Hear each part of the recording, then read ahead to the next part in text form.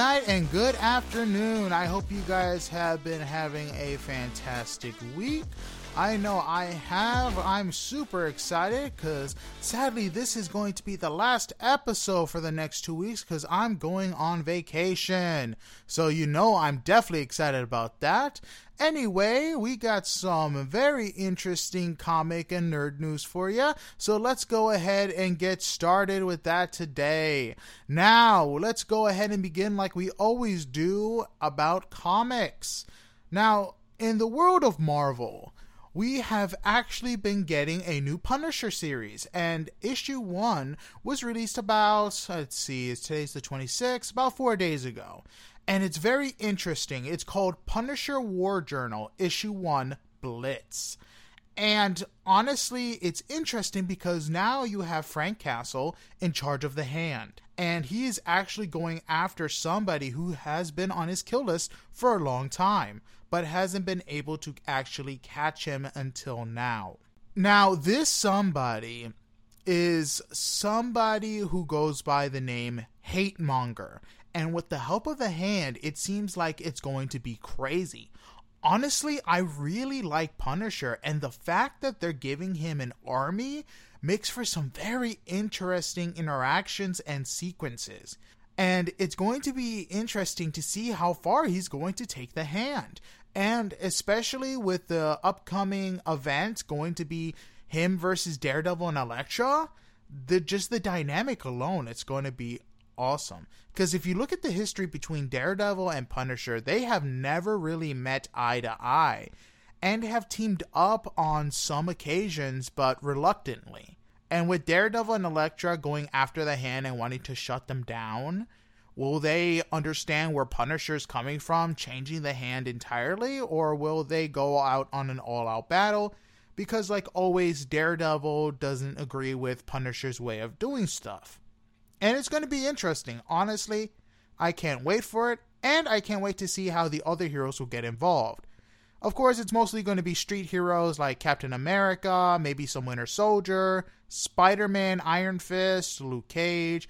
But honestly, with the history a lot of these characters have together, it's going to make for some fun comic book reading. And I hope the writing is consistently great, because honestly, the last Daredevil run was fantastic, especially with the ending of Matt Murdock deciding to go, Daredevil full time. Again, that is something to look forward to. Anyway, moving on.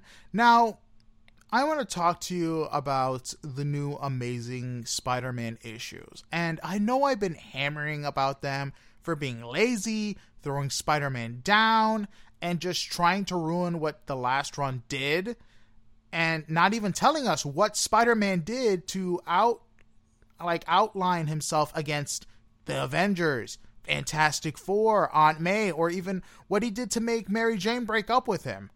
Honestly, yes, while that is true, and I still think that's really lazy, and it ticks me off that all that writing went down the garbage, I have to give credit when credit is due. And this recent issue of Amazing Spider-Man, issue number 4, was really good. Oh my God, was that issue fantastic. It brought a smile to my face. It just, wow. And I'm going to talk about it right now. So, like I told you before, Tombstone had captured Spider-Man and basically left him for dead. And this comic starts where that left off, with Spider-Man seemingly going to be killed by one of the goons. And with Tombstone basically bonding him or handcuffing him with adamantium binds, he ain't escaping. Spider-Man is strong, but not strong enough to escape adamantium binds. Heck, Wolverine at times isn't able to escape those. Anyway, another goon that he had saved before, Spider-Man, tells them that Tombstone only wanted to scare him and that they'd be going to war with the fake Rose they basically be dressing up as Rose, who is Richard Fisk, and killing a bunch of innocents in Harlem to get the superhero community involved and get them to shut down Richard Fisk, who Tombstone is fighting for in this gang war. Now, Spider-Man escapes. He ends up, after they set him free, he leaves and tries to go to the warehouse. And given he's in the subway, so he follows them, escapes up the stairs, and he sees the goons and starts to go to town. Now, the art in this thing is fantastic. I mean, my God, you can feel every punch. You can feel the brutality. I mean, Spider-Man is pushed to his limit after being beat down by Tombstone and then having to fight at least 30 goons. The fight is nuts, and during the fight, he runs out of web fluid. So he takes out the lights and Batman style attacks the attackers and just rips them to shreds. Of course, not killing them, but still. And during this issue, while this is all happening, Tombstone kidnaps, wow, I cannot speak today, Robbie Robinson. And if you watch the animated Spider-Man series, he's the guy who's always helping Peter at the Daily Bugle and basically the right hand of J. Jonah Jameson. After he captures him, he has a talk with him about Robbie's son chasing Tombstone's daughter and wanting to marry her. And, of course, Robbie and Tombstone's friendship, if you want to call that a relationship, hasn't been the best. Now, I'm not going to go into very much details because it changes depending on the writer and the history, but if you watched Spider-Man, the animated series, you'll get a good idea of what the relationship. Honestly, you can YouTube it. It's a great series. It came out in the 90s, and if you haven't had the chance to take a look, definitely would recommend it. Anyway, Spider-Man gets to the fake Rose, dodges his bullets point blank, punches him, knocks him out, and unmasks him. And when he unmasks him, he realizes that he's been tricked, that this isn't the fake Rose at all. It's revealed to be the real one, Richard Fisk. And when he looks out the window, he realizes he's not in Harlem, and he's actually at the Rose's base. And it dawns on him that he's been tricked, that Tombstone tricks Spider-Man into basically winning the war for him. And I gotta say, Zeb Wells did a fantastic job with the foreshadowing and the writing here.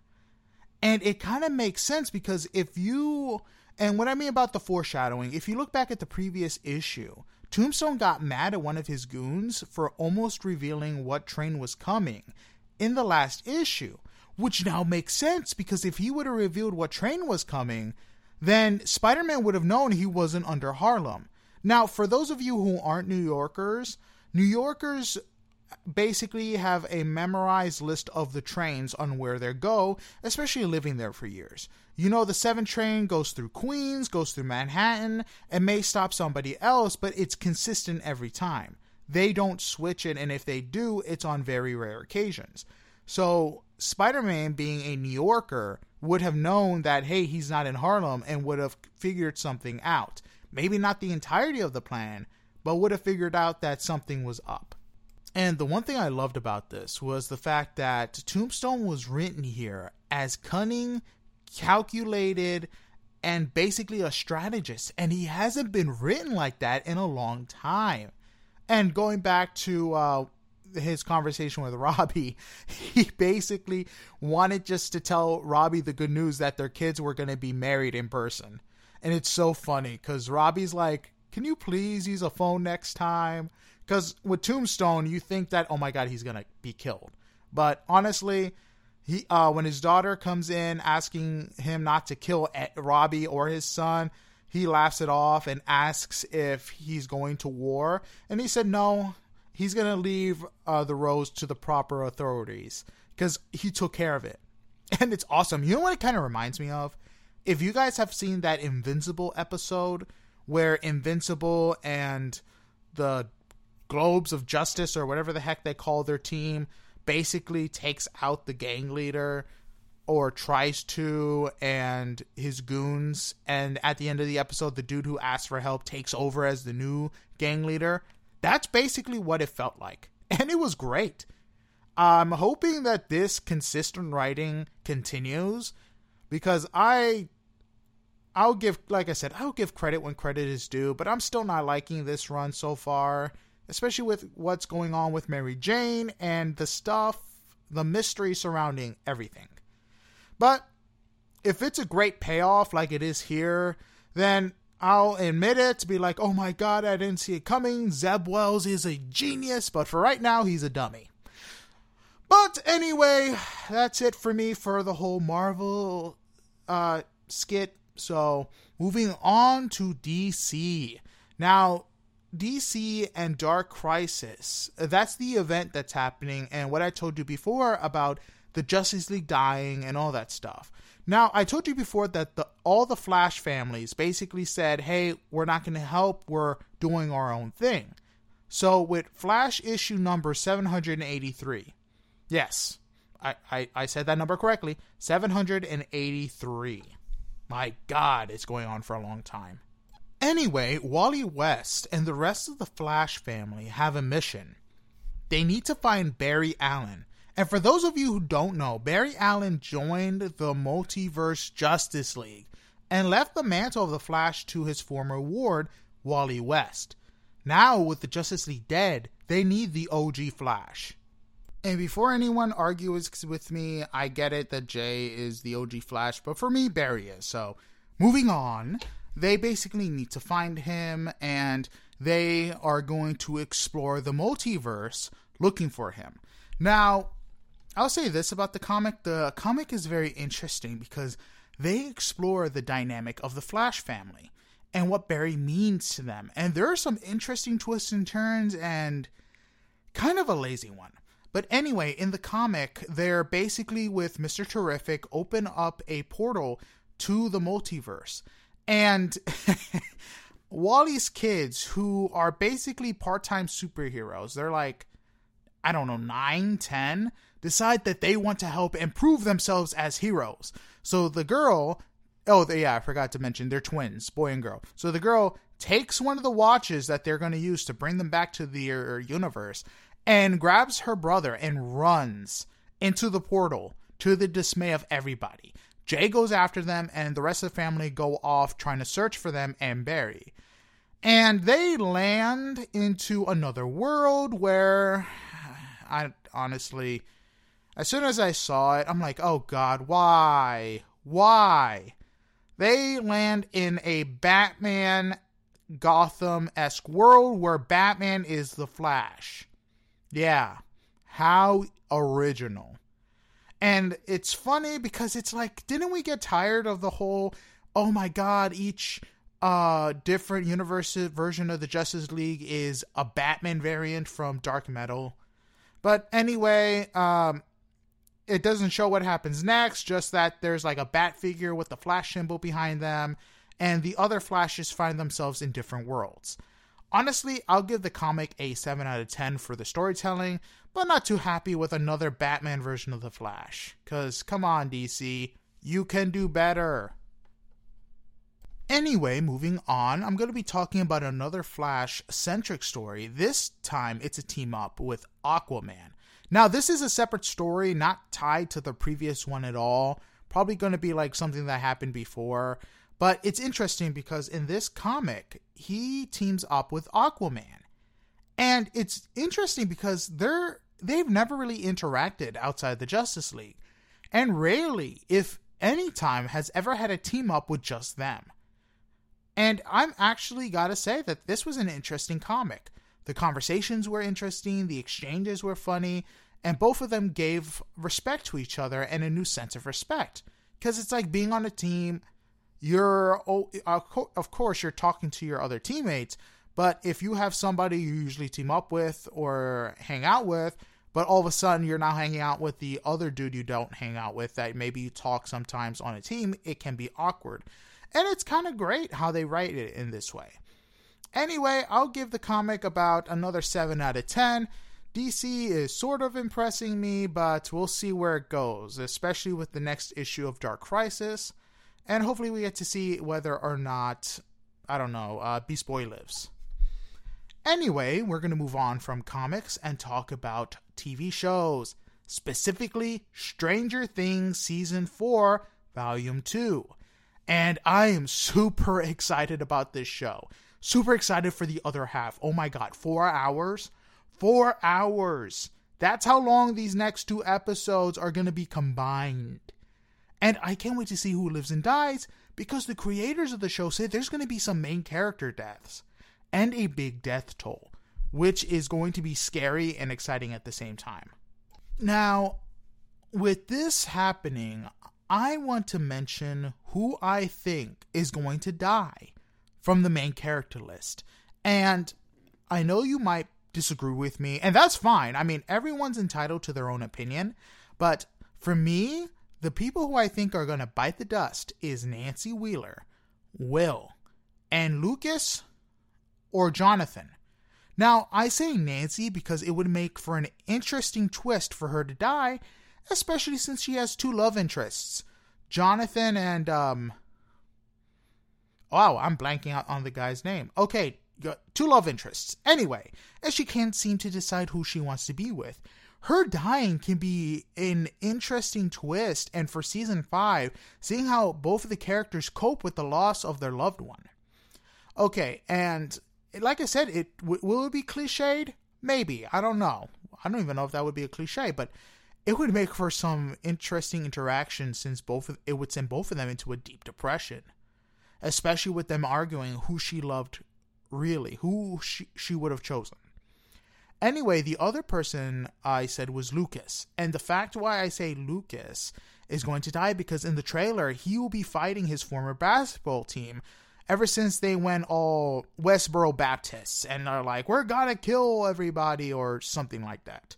Honestly, it was kind of interesting because they went the whole Stephen King route with the crazy Bible persons. Anyway, it wouldn't be far-fetched for Vecna to take the chance to kill him during the exchange, especially since he was one of the reasons why Max was able to escape. Or they may kill Max or even his sister during the commotion. Who knows? It might actually be interesting if Vecna kills his sister while he's defending everybody against the basketball people. That would actually suck, but it would be fantastic writing. Yes, I'm a monster. Sue me. Anyway, another person I say who might bite the dust is Will or Jonathan. Just because with this season, they really haven't brought anything to the table. They've been basically background characters. And, I mean, if they get killed, I would be like, oh no. But since they really haven't done anything, it's been kind of like, eh. But anyway, if I'm right, you heard it here first.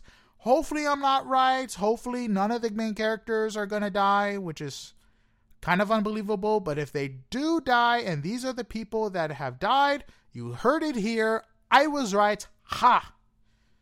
Oh god, I'm going to be depressed.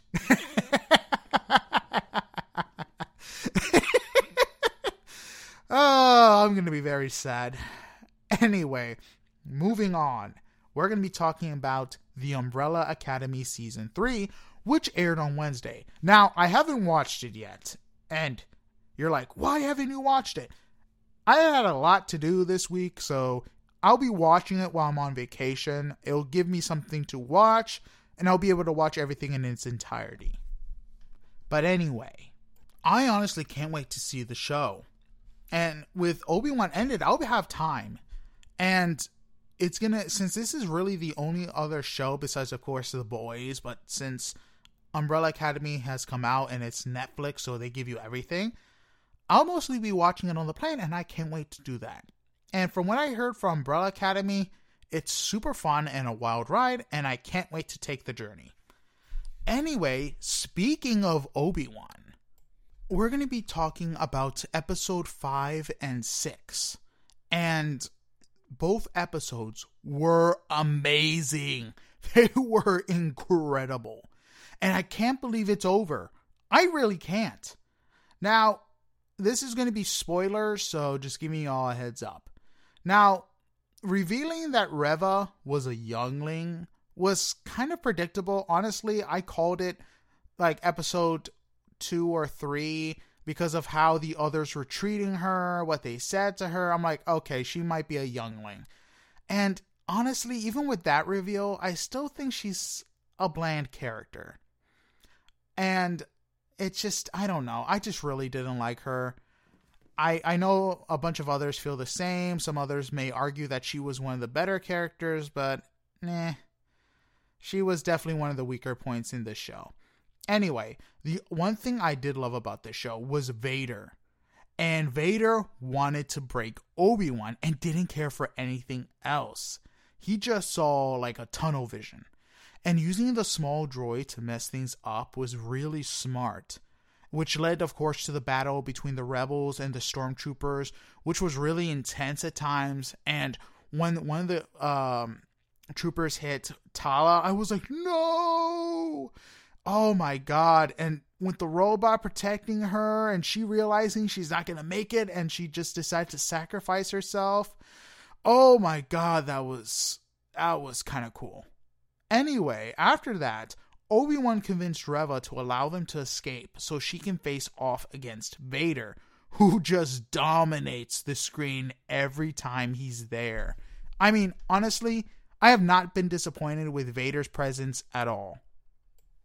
Anyway, one of my favorite parts with Vader being there and Reva telling him that, oh yeah, Obi-Wan's there, is when he walks in and the ship tries to escape. He just pulls a Star Killer and just rips that ship down to the ground and just rips it apart trying to get to him. And then he's caught off guard with the other ship jumping out and escaping. Wow, that was a great scene. I mean, I get people are like, wait, why didn't he do it to the other ship? And I'm like, well, the Force is kind of pointed to making sure you're concentrating while using it. Him getting caught off guard might have surprised him and not given him enough time to compose himself, which would make sense. I mean, honestly, if you destroyed a ship, you like saying, wait, where's everybody? And the other ship just flies off. You'd be like, oh, dang, I made a mistake. Anyway, that isn't the end. I loved how Reva gave it all she got while trying to sneak attack him. And Vader's like, nope. My man used the Force and played with her. She was just going wild with the lightsaber, and he barely tried. It was just fantastic and was just playing games. And honestly, that's how it should have went in The Force Awakens. Like with Rey versus Kylo Ren. Rey isn't experienced in sword fighting. Kylo Ren is. Why the heck did she win against him? Anyway, that's okay. Moving back. Honestly, if I go on a rant about the sequel trilogies, I'm going to be here forever. Especially The Last Jedi. Such wasted. Okay, never mind. Going back. Anyway, Vader stabs her in the stomach, and Vader reveals that the Grand Inquisitor that we all thought Reva had killed, except me, was alive. And it was actually kind of cool. Just his mannerism alone was awesome. Just saying hello. It was a great, honestly, reveal. And like I said, I knew about it. Anyone who watched Rebels knew that he wasn't dead. Anyway, after this, it gets even better. In the next episode, episode 6, Obi-Wan knows what he has to do. He has to face Vader. And that fight, that entire battle, was emotional from beginning to end. The music could have been a little more intense, but it did reflect the mood. And Obi-Wan using his surroundings to throw Vader off with his style was pretty good. Because when it comes to Vader, he's more of a power fighter. Obi-Wan using the surroundings to kind of throw Vader off and kind of shorten his blows was kind of cool and just shows how much of a master Obi-Wan actually is. And when Vader made the ground shatter with the Force and piled rocks on top of Obi-Wan, I was kind of surprised. But when Obi-Wan threw them off and started using the Force to dominate Vader, oh my god, was that cool. Especially since he was using an offensive form of combat. Well, Vader was just tanking all these rocks. I mean, dude was swinging harder. Dude was throwing rocks. And when Obi-Wan like hit him with his faceplate, revealing half his actual face, that is when the pure emotion started coming out. Because you see Anakin and Obi-Wan for the first time looking at each other, actually looking at each other. And when Obi-Wan started to apologize, and Anakin saying that he did not fail Anakin, that it wasn't his fault, that Anakin was not Obi-Wan's failure, it kind of brought peace to him, since it was closure, since Anakin did not blame Obi-Wan.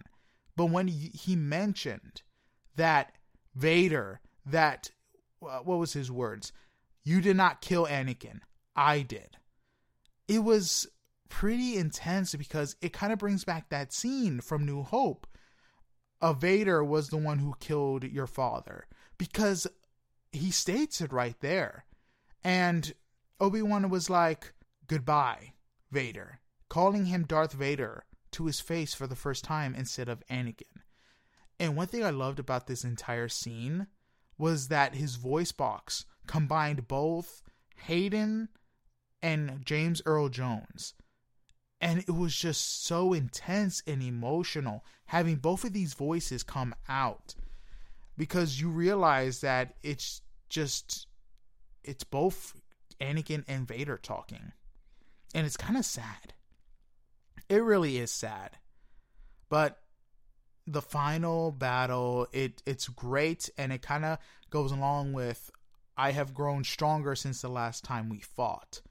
It kind of puts new meaning to that. But anyway, after the Obi-Wan fight leaves you like shook, the other half of the episode continues. Yay! Where Reva not only survived being stabbed, but found a ship somewhere and rode across the galaxy after figuring out from a leftover recorder that was given to Obi-Wan, where he's like, oh my god, you have to go, the children, hope they're safe, I'm gonna go to Tatooine with Owen. And she begins to hunt for Luke after remembering that, hey, there was a farmer named Owen. Anyway, one thing that frustrates me is the fact that the writers are giving Reva like Sherlock Holmes style deduction. After we're seeing her being impulsive and not strategic at all. She's rash.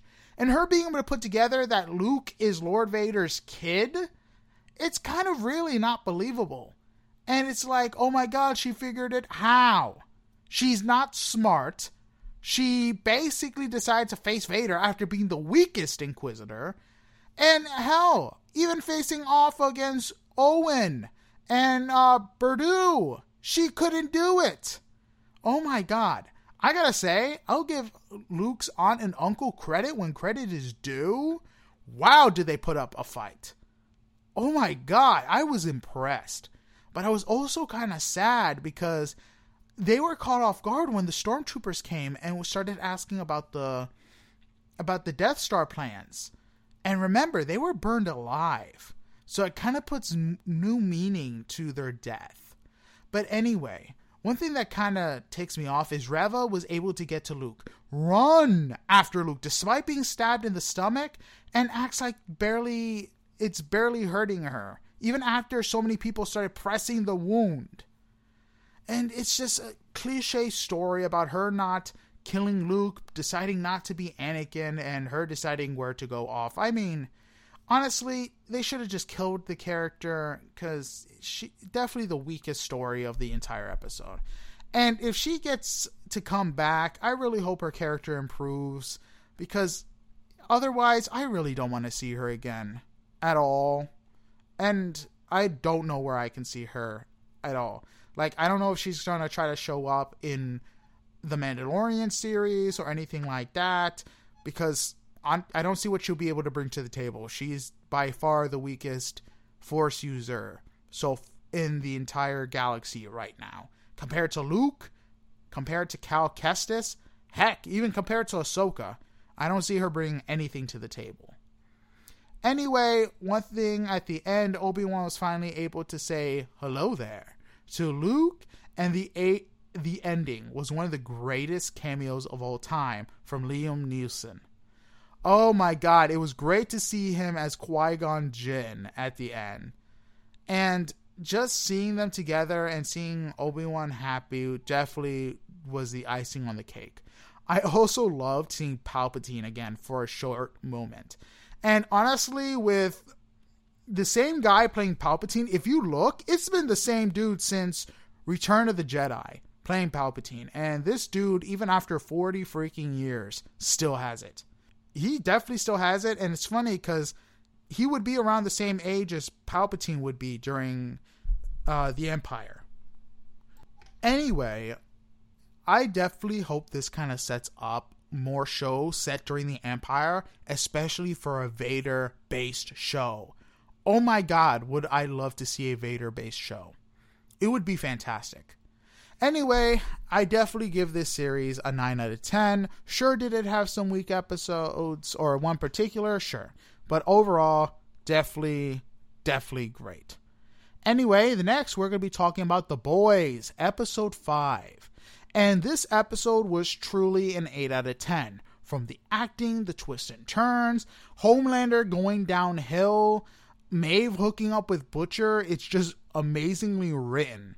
And Huey and Butcher partnering up and separating themselves from the team to team up with Soldier Boy to kill Homelander was kind of wow. Especially after they helped him kill the Countess. Now, given that Soldier Boy was probably going to kill her anyway, but the fact that they helped was kind of just mind-blowing. And honestly, it made me really, really hate the Deep even further, who's an idiot. And episode 6 confirms that even more. Oh my god.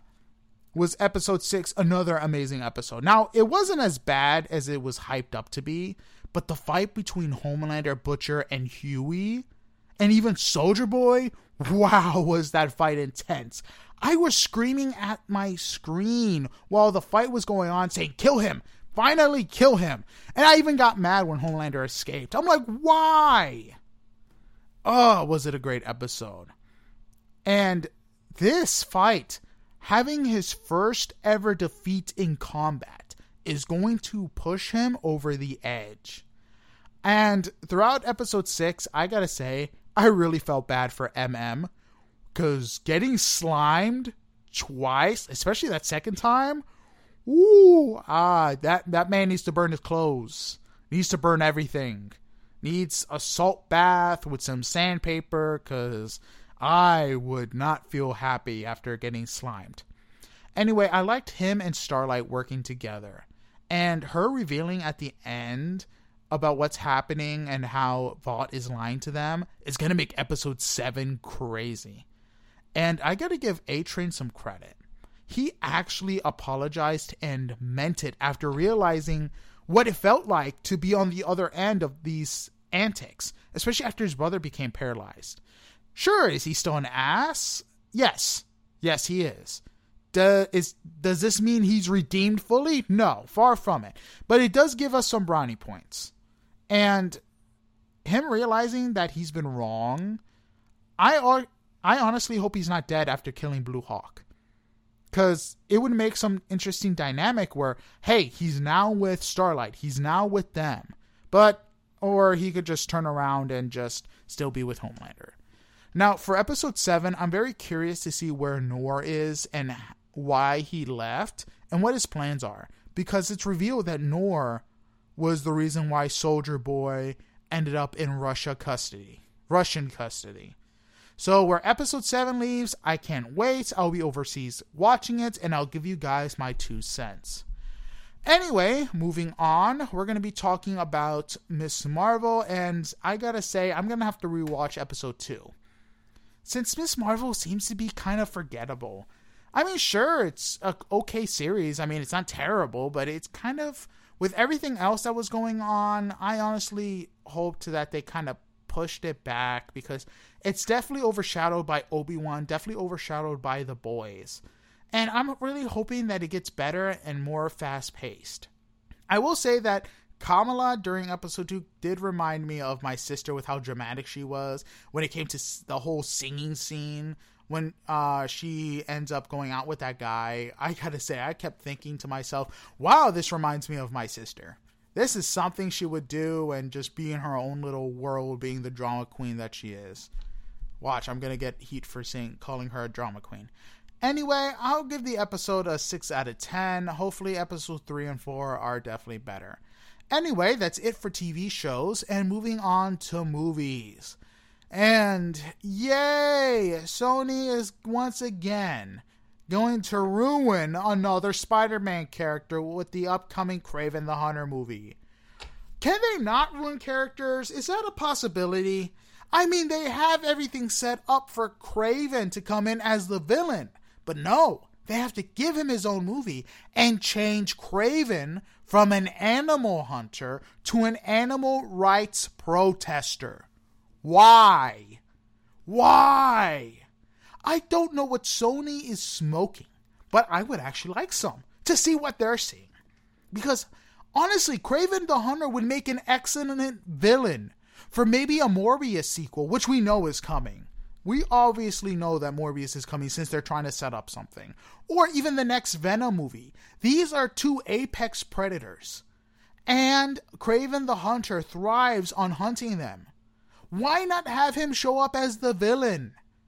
That would be an amazing movie. That would make sense. But of course, no. Sony has to do with this entire thing with ruining another movie. It kind of gets frustrating because you're like, Sony, you have the material here to make a great movie. Why? Why? This is just depressing. Very depressing at this point. Anyway, with the writing skills that Sony has, especially for these Spider-Man spin-offs, I am not excited about this. I have no faith in this project at all. And I guarantee it's going to be another laughingstock like Morbius is. Heck, it's only remembered for being a meme at this point. It's Morbin time. It's time to Morbin. I don't know. Honestly, the fans will be fans, so we'll see how it goes. Anyway, moving on, I'm going to be talking about a new trailer that I saw called Barbarian. It's a horror movie trailer, and I got to praise it for actually being a good trailer. It sets up some stuff while revealing absolutely nothing about the plot. And I like that. A lot of horror movies these days reveal everything. And it's terrible. You're like, why am I going to watch this? They just revealed what's going on. But anyway, the trailer was awesome, and it's on my list for horror movies to watch. Especially since the producers are the same ones from It and The Grudge. Would make for an excellent movie. Speaking of horror movies, another horror movie coming out from the trailer I saw is called Smile. And it looks like your generic demon after you, blah, blah, blah. And the trailer, for the most part, was meh. But I gotta say, the parts where it wasn't meh was very creative. And, of course, the trailer kind of revealed too much, but I gotta give credit when the credit is due. The jump scares in these trailers were very creative. I actually almost dropped my phone because I got scared. Now, I'm not going to reveal where these jump scares are. Watch the trailer and see for yourself. The movie's called Smile, and if they have more creative stuff like this, I might actually give them a try. Why not? Anyway, going back to Sony, and this is for a positive note, don't worry, it's not all negative. They're coming up with a new movie called Lyle Lyle Crocodile, and it seems to be Sony's answer to the movie Paddington. Now, the trailer is cute, and it definitely seems like some positive fun, and I remember reading the books when I was younger, and Lyle is going to be voiced by Shawn Mendes, and he's going to come out with an original song, which he sings in the trailer, and I actually can't wait to give this movie a try. It definitely seems like something you can watch with the family, and something for also maybe a cheesy date. Who knows? It's definitely something on my list, and I can't wait to watch it. And lastly, for movies, we have a new Lego Star Wars movie called Summer Vacation, and it looks like it's going to be a fun movie for kids. And honestly, if you haven't checked out some of the Lego Star Wars movies set in the Star Wars universe, they actually have a lot of charm. And since they are Legos, they get away with a lot of stuff. I mean, just funny stuff. Like, I watched the one with the Phantom Menace version, and it was funny. Some of the clips, like, you don't even have to watch the whole movie. Just watch some of the clips, and they just have fun with it. It's kind of like Abridged, where you're like, okay, it's a Lego movie, so we can have some fun with it, and why not? I haven't really given most of them a try, but if you haven't watched them at all, definitely give them a try, especially when you're bored. It's good for a couple of laughs. And honestly, this one seems to be a lot of fun too. Anyway, that's it for movies. Now to move on to video games. Now, first of all, there is a new Sonic game. Well, I mean, not new. It's called Sonic Origins, and it's a game where you get to play the original Sonic games 1, 2, 3, and CD, remastered for the millionth time. I mean, good lord, how many times are they going to remaster these games? This isn't the first remastered, but honestly, this one is kind of fun. I mean, I haven't really bought any of the other remasters, so playing this one for the first time and playing the OG Sonic games is kind of cool. I know there's some controversy between them because some people are not able to do some of the stuff they were in the old games, but honestly, this is more of a fresh breath air for people who haven't played the original games. And they do have time trials, and one thing that's really great is the widescreen. The widescreen is a blessing.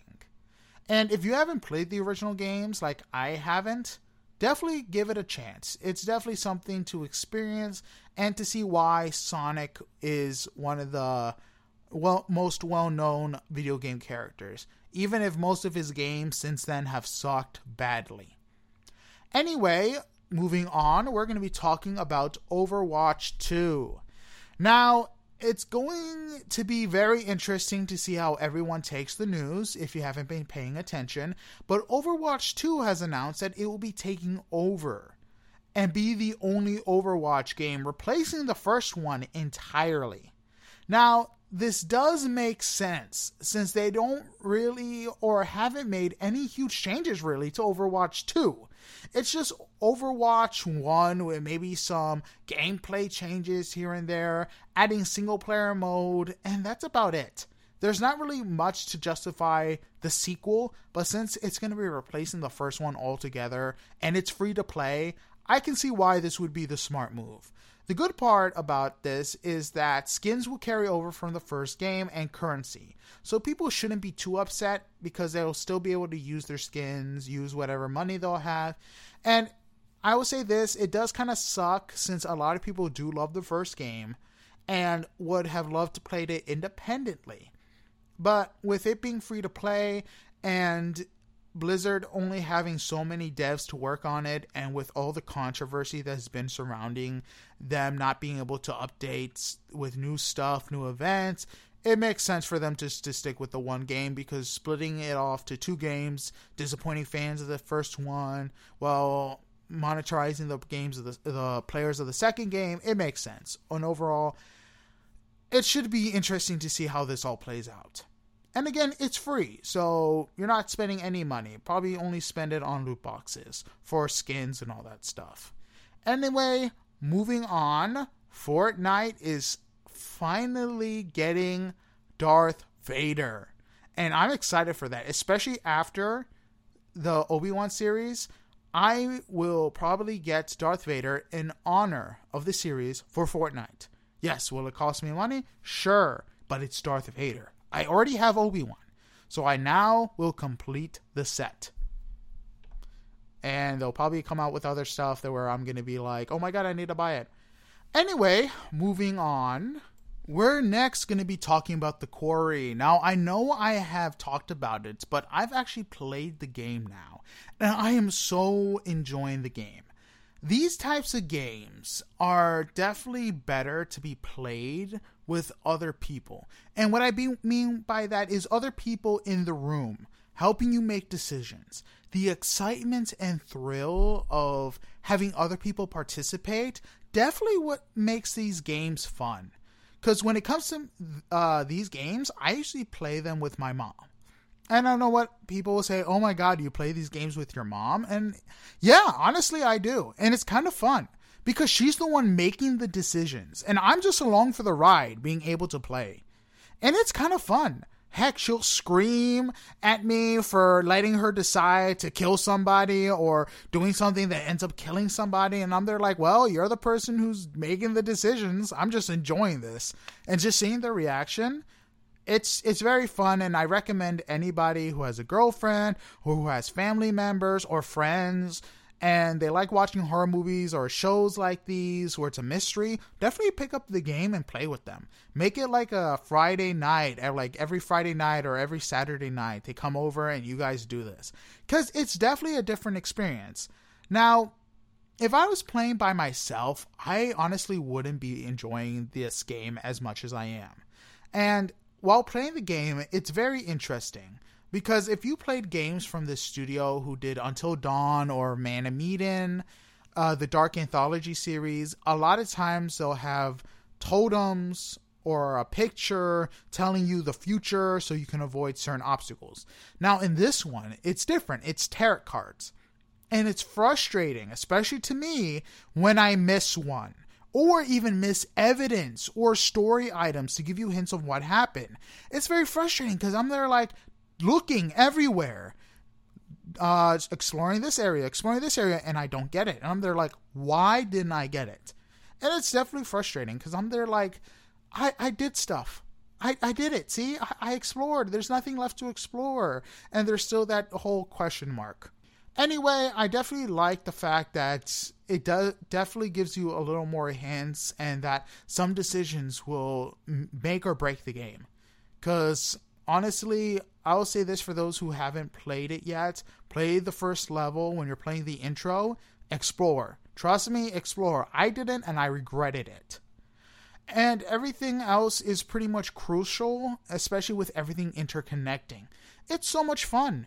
I made a few decisions that have helped me so far. My mom has made a few decisions where I'm looking at the sky asking why. But again, I'm just the passenger playing along. Anyway, one of the things that's super hard is keeping these characters alive because they're dumb. They're dumb. I'm like, have you not seen a horror movie? Do not go there by yourself. Do not. And I'm having to help them escape. Anyway, it's definitely a fun story so far. And I'll keep you guys updated on how well I did, who lived, who died, and how this game actually is so I can properly review it. Anyway, that's it for video games, and let's go ahead and move on to current events. First, Marvel is rejoining the San Diego Comic-Con after a bit of a hiatus with COVID and everything. And I actually can't wait to see what's revealed during their showcase, because usually they'll be able to reveal new comic book runs, stuff in the MCU, and with Kevin Feige saying that, hey, the next phase, we're moving away from phase 4, moving on to phase 5, and we're going to see where this saga is going to take us, who the next big bad is. And I can't wait to see it. I honestly can't. It's going to be fun. So if you're looking for some fun news, that's definitely something to look forward to. Now, I know I said this is current events, and there has been other stuff in the news, but I'm not going to mention it for the sole purpose of this not being a political podcast. So I'm not going to be mentioning any of the news that it was stated before, because this is all about nerd media and other news as well. So again, I want this podcast to be Switzerland. I want it to be neutral, where people can come here to escape. And that's all I'm going to say upon that. But anyway, thank you guys for listening to the podcast. And again, this will be my last episode for about 2 weeks, since I'm going to be going overseas, going on a cruise, going to be on a balcony suite. Oh, I'm excited. The food, the views, everything. Oh, I'll keep you guys not updated. I won't have my stuff, but I'll give you guys a tidbit of what happened and how much fun I had. Well, that's about it for this episode. So goodbye, have fun, and I'll see you in about 3 weeks, guys. Thank you for listening to this show. It's been fantastic doing it so far, and I can't wait to come back to give you all the nerd stuff I have missed, and you have probably missed too. All right, take care and have a blessed day.